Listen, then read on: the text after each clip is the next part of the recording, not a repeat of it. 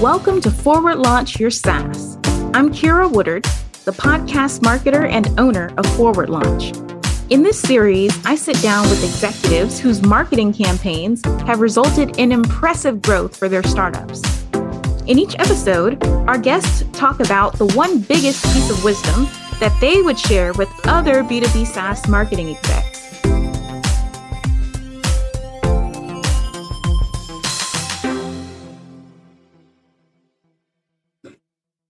All right, today I am sitting down with Nachum, and for the last 25 years, Nachum has made it his mission to pioneer business ideas and carry them through to their full potential.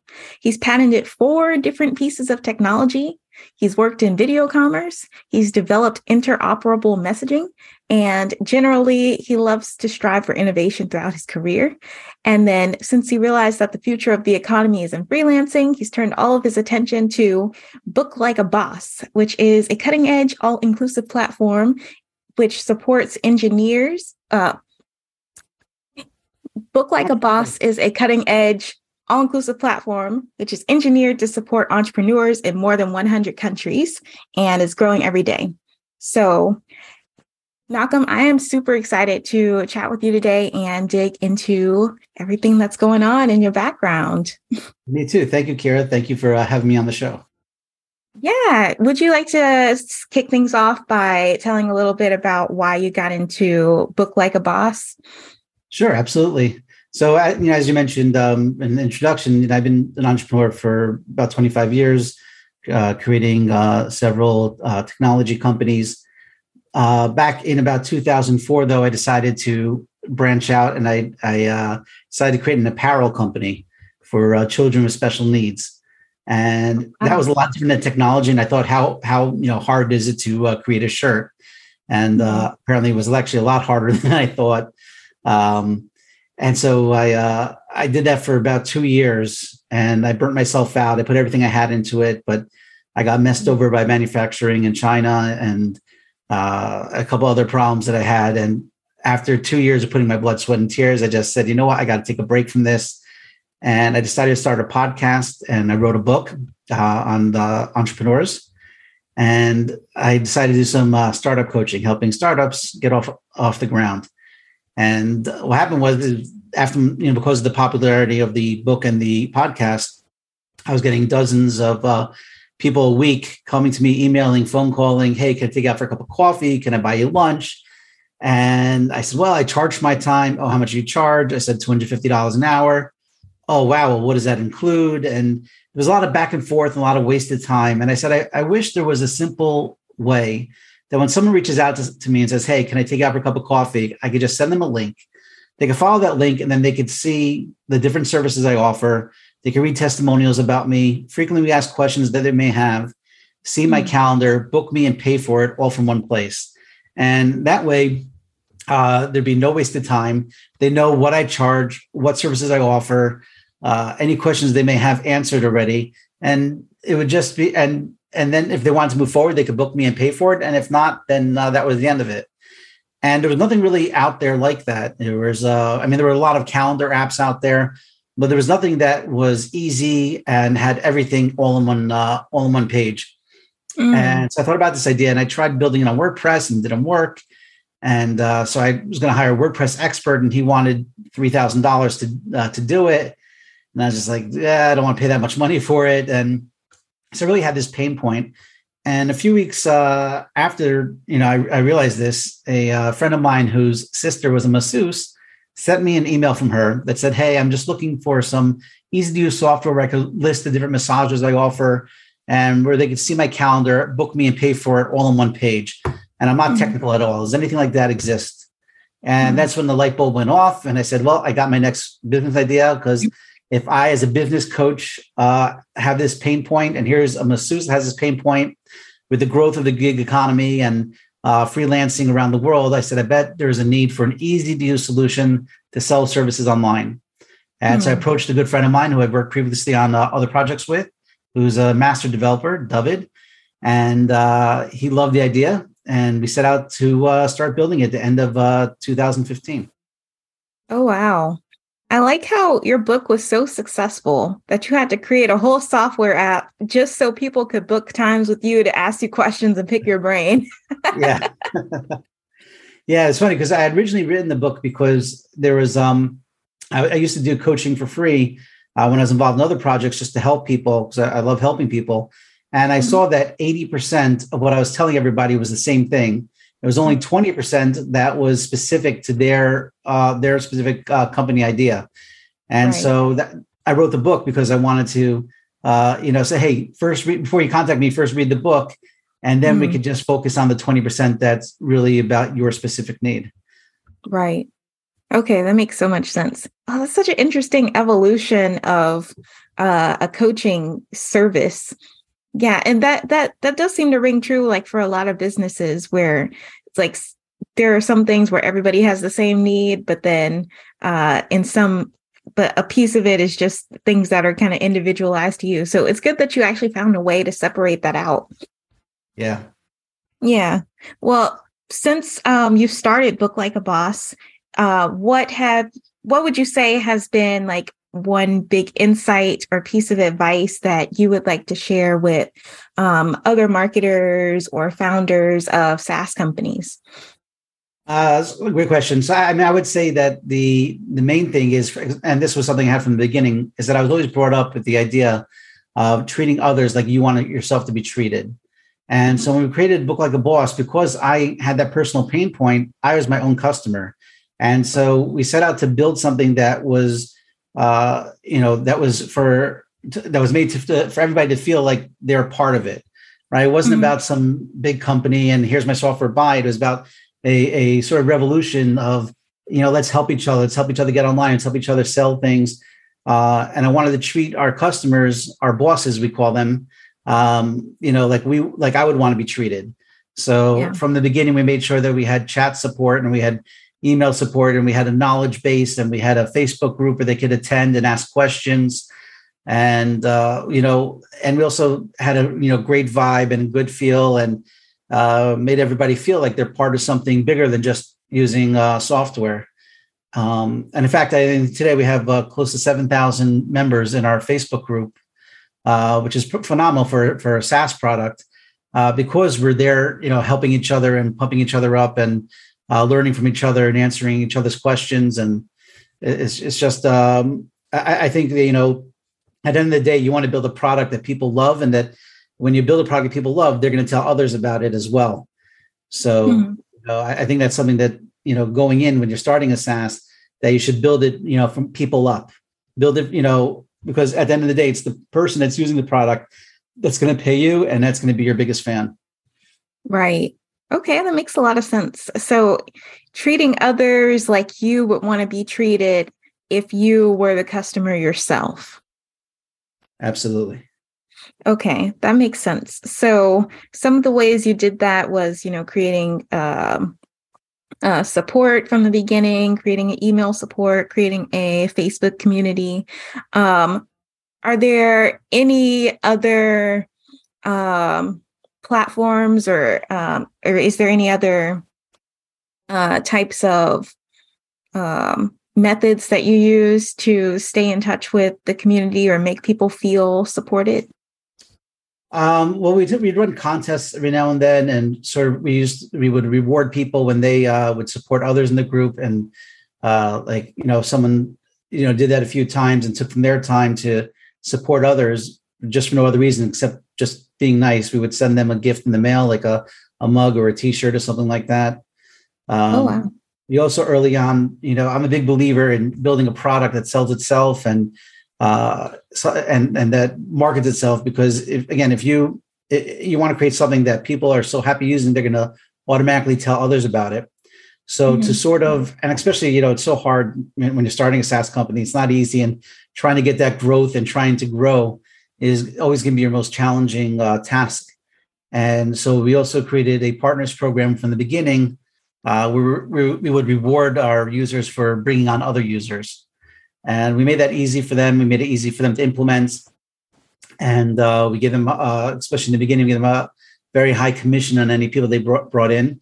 Because we knew that, if we're building a product that we hope to have, millions of users one day, your first, tens of thousands are going to be, it's not going to matter if you give them a higher commission or if you're making less money on them, because it's about growth and about people using your product. And especially with a product like ours, we know that the more people use it, the more other people find out about it, just because of the nature of the software. Perfect. I love it. So what are some of the things that you did in order to make the product from the very beginning be something that other people would recommend to their friends or recommend to their colleagues?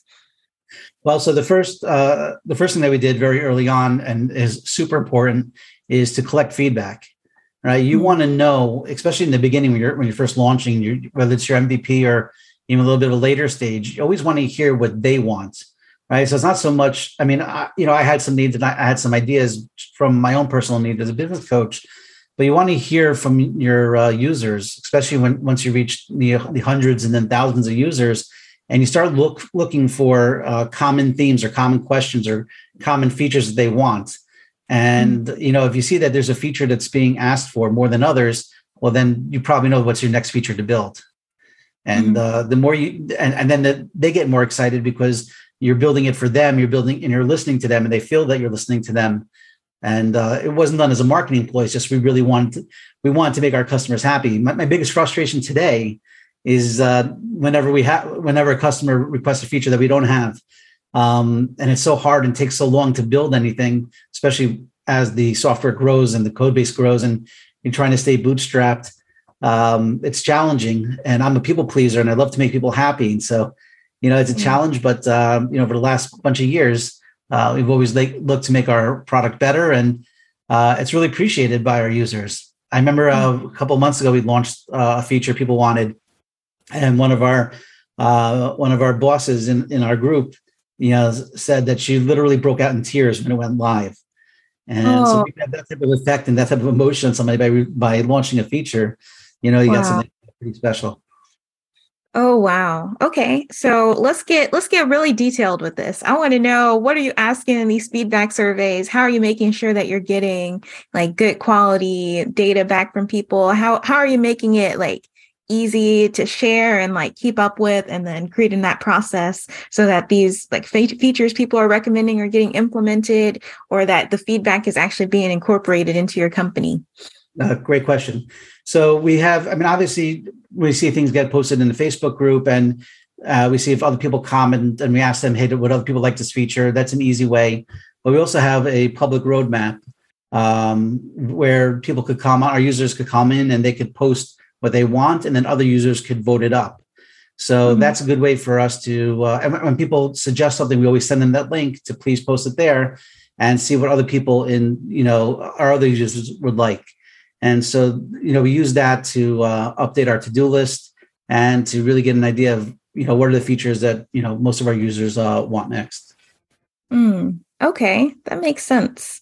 That actually sounds a little bit like a voting system called, I think, the most acceptable voting. I'm probably getting that name wrong, but essentially there are different types of voting systems. Like there are voting systems where you can only vote for like one person, like in elections, but right. There's other voting systems that where you vote for all the like acceptable options, and that's a good way of like seeing. Yeah, I think it's like a better way of seeing like what's popular than if you can only like vote for one. Because on like a typical survey, you might be tempted to just like pick one option depending on how the survey is designed. But if you have like this public roadmap where you can vote for every feature that's interesting to you, you really get to see kind of the whole landscape of what everybody cares about. Exactly. And it's not just voting on it, but they could comment on it. And then also we in that same page, we'll move a feature. Once it's going into development, we'll move it to development so people could see what's in development. And then we'll move it to, our gone live section so people could see what went live. So they're seeing that we're listening to their voices. Then they could see what's in development, and they could see, when something goes live as well. Okay. So how did you get that set up? Was that through your developers? You just had them code up some kind of website? Some software. I forgot the name offhand, but there was software. I think we pay, I don't know, $10 a month. Nothing so expensive, and it's just great. It works great. Oh, wow. Okay. So Yeah, it's pretty much anybody can implement this right away. sure, Awesome. absolutely. Yeah. Yeah. Okay. So let's say I'm a marketer at a SaaS company and I want to start treating my customers like I would want to be treated. How step by step would you recommend that I go about implementing this into my business? So I mean, it's a great question. Some of the things we touched upon. One of them is to make a culture and decision, around the company, telling your employees, telling your partners, people that work with you, that the customer always comes first, and that everybody should treat our customers as if they're our only customer, right? Mm-hmm. And then you should give them a platform where you can communicate with you directly, and that's we use Intercom, which is fantastic for live chat and for emails and also for knowledge base. So we could see, once a question gets asked a few times, we'll actually create a document and post it in our knowledge base, because we figure some people have that question, others will as well.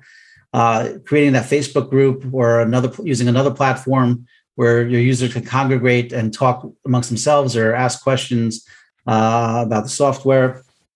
I would say also, making it fun, making it something that they feel part of, like a club, so, whether it's giving out gifts or just having a good time, posting funny videos. I remember once my partner and I, this is going back a couple of years already, but there's a holiday where we drink pretty heavily, and it doesn't happen at all. It happens like once a year, but we did a live Facebook video from my house, and it was just great. It was just fun, and people see that you're real people, you're normal people, just like everyone else. There's no corporate feel. Like even the name Book Like a Boss sounds inviting, sounds something fun, and we don't think of ourselves. I'm a boss. All my people that work with me are our bosses, and all our users are bosses. So we're all in this together, and we all call each other bosses. There's no hierarchy really. Technically I may be the CEO, but no one calls me that. It's just I'm just one of the bosses. And I think when people see that and see that you're real and that you're genuine, and a lot of times, even now, years later, we have close to more than 60,000 users now. And even though we have a customer support team, but I'll still jump into customer support sometimes just to interact directly, with our users. And that's something that no matter how big you get, even as a founder, as a CEO, you should always jump in and communicate with your users one-on-one. And a lot of times they get a kick out of it, like, oh my gosh, wow, we're speaking to the CEO. I'm like, I'm just one of you guys. I'm just a guy, here trying to help you succeed. And they really appreciate that. And it's genuine. Mm-hmm. Oh, wow. Yeah, I feel like that could even fall under the category of like gifts you give out, like if you're trying to build your community and you see somebody's like helping other people a lot, or you want to give like a survey out and then you want to reward people for responding. It could be like, oh, here, you can have a meeting with the CEO and we'll answer your questions directly. That could be kind of a free gift. Yeah, absolutely. Even doing like live, and that's something I wish I had more time for, but doing like live, support sessions where anybody could come on and ask questions and stuff, and just show that you're there for them. Right. Right. I bet that could be implemented by just about anybody in the company. Like, I've seen podcasts where it's like a business podcast, but like it's not just like the CEO hosting it. Like the CEO will host some episodes, and then like some of the other like employees and team members will host like other episodes. So they just kind of like rotate between different hosts.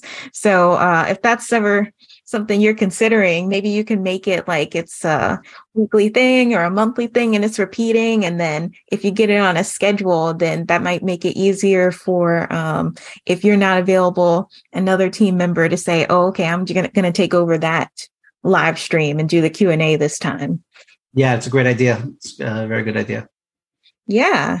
Awesome. Are there any like pitfalls that you've noticed or come across or that other people might come across when they're trying to like build a community or make their customers feel heard?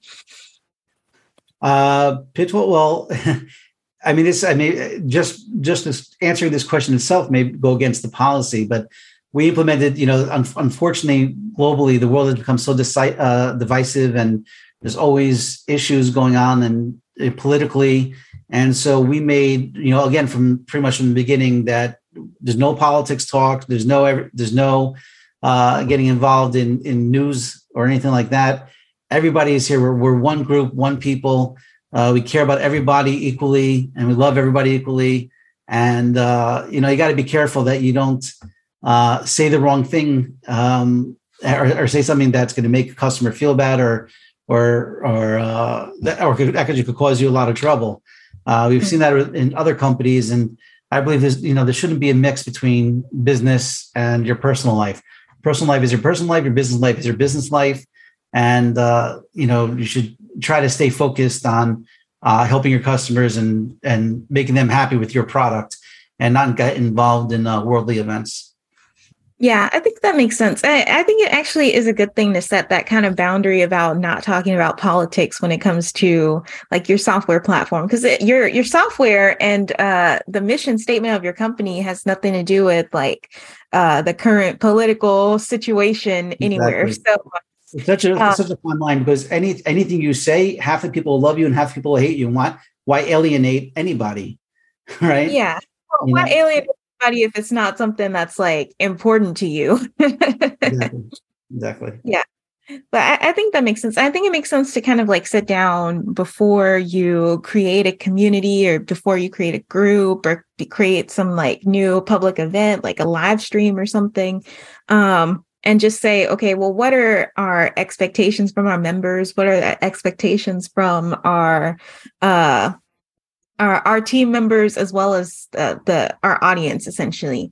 And how can we turn this into some guidelines about like what we want the group to be focused on? And also let's think through like some of the potential problems we can run into, or some like harms that we might cause accidentally or other people might cause if they're coming into the group, and kind of write those in.